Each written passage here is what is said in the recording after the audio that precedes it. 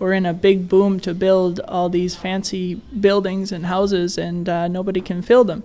And I think that if we built affordable housing, we could help our senior citizens and other people struggling with housing as well.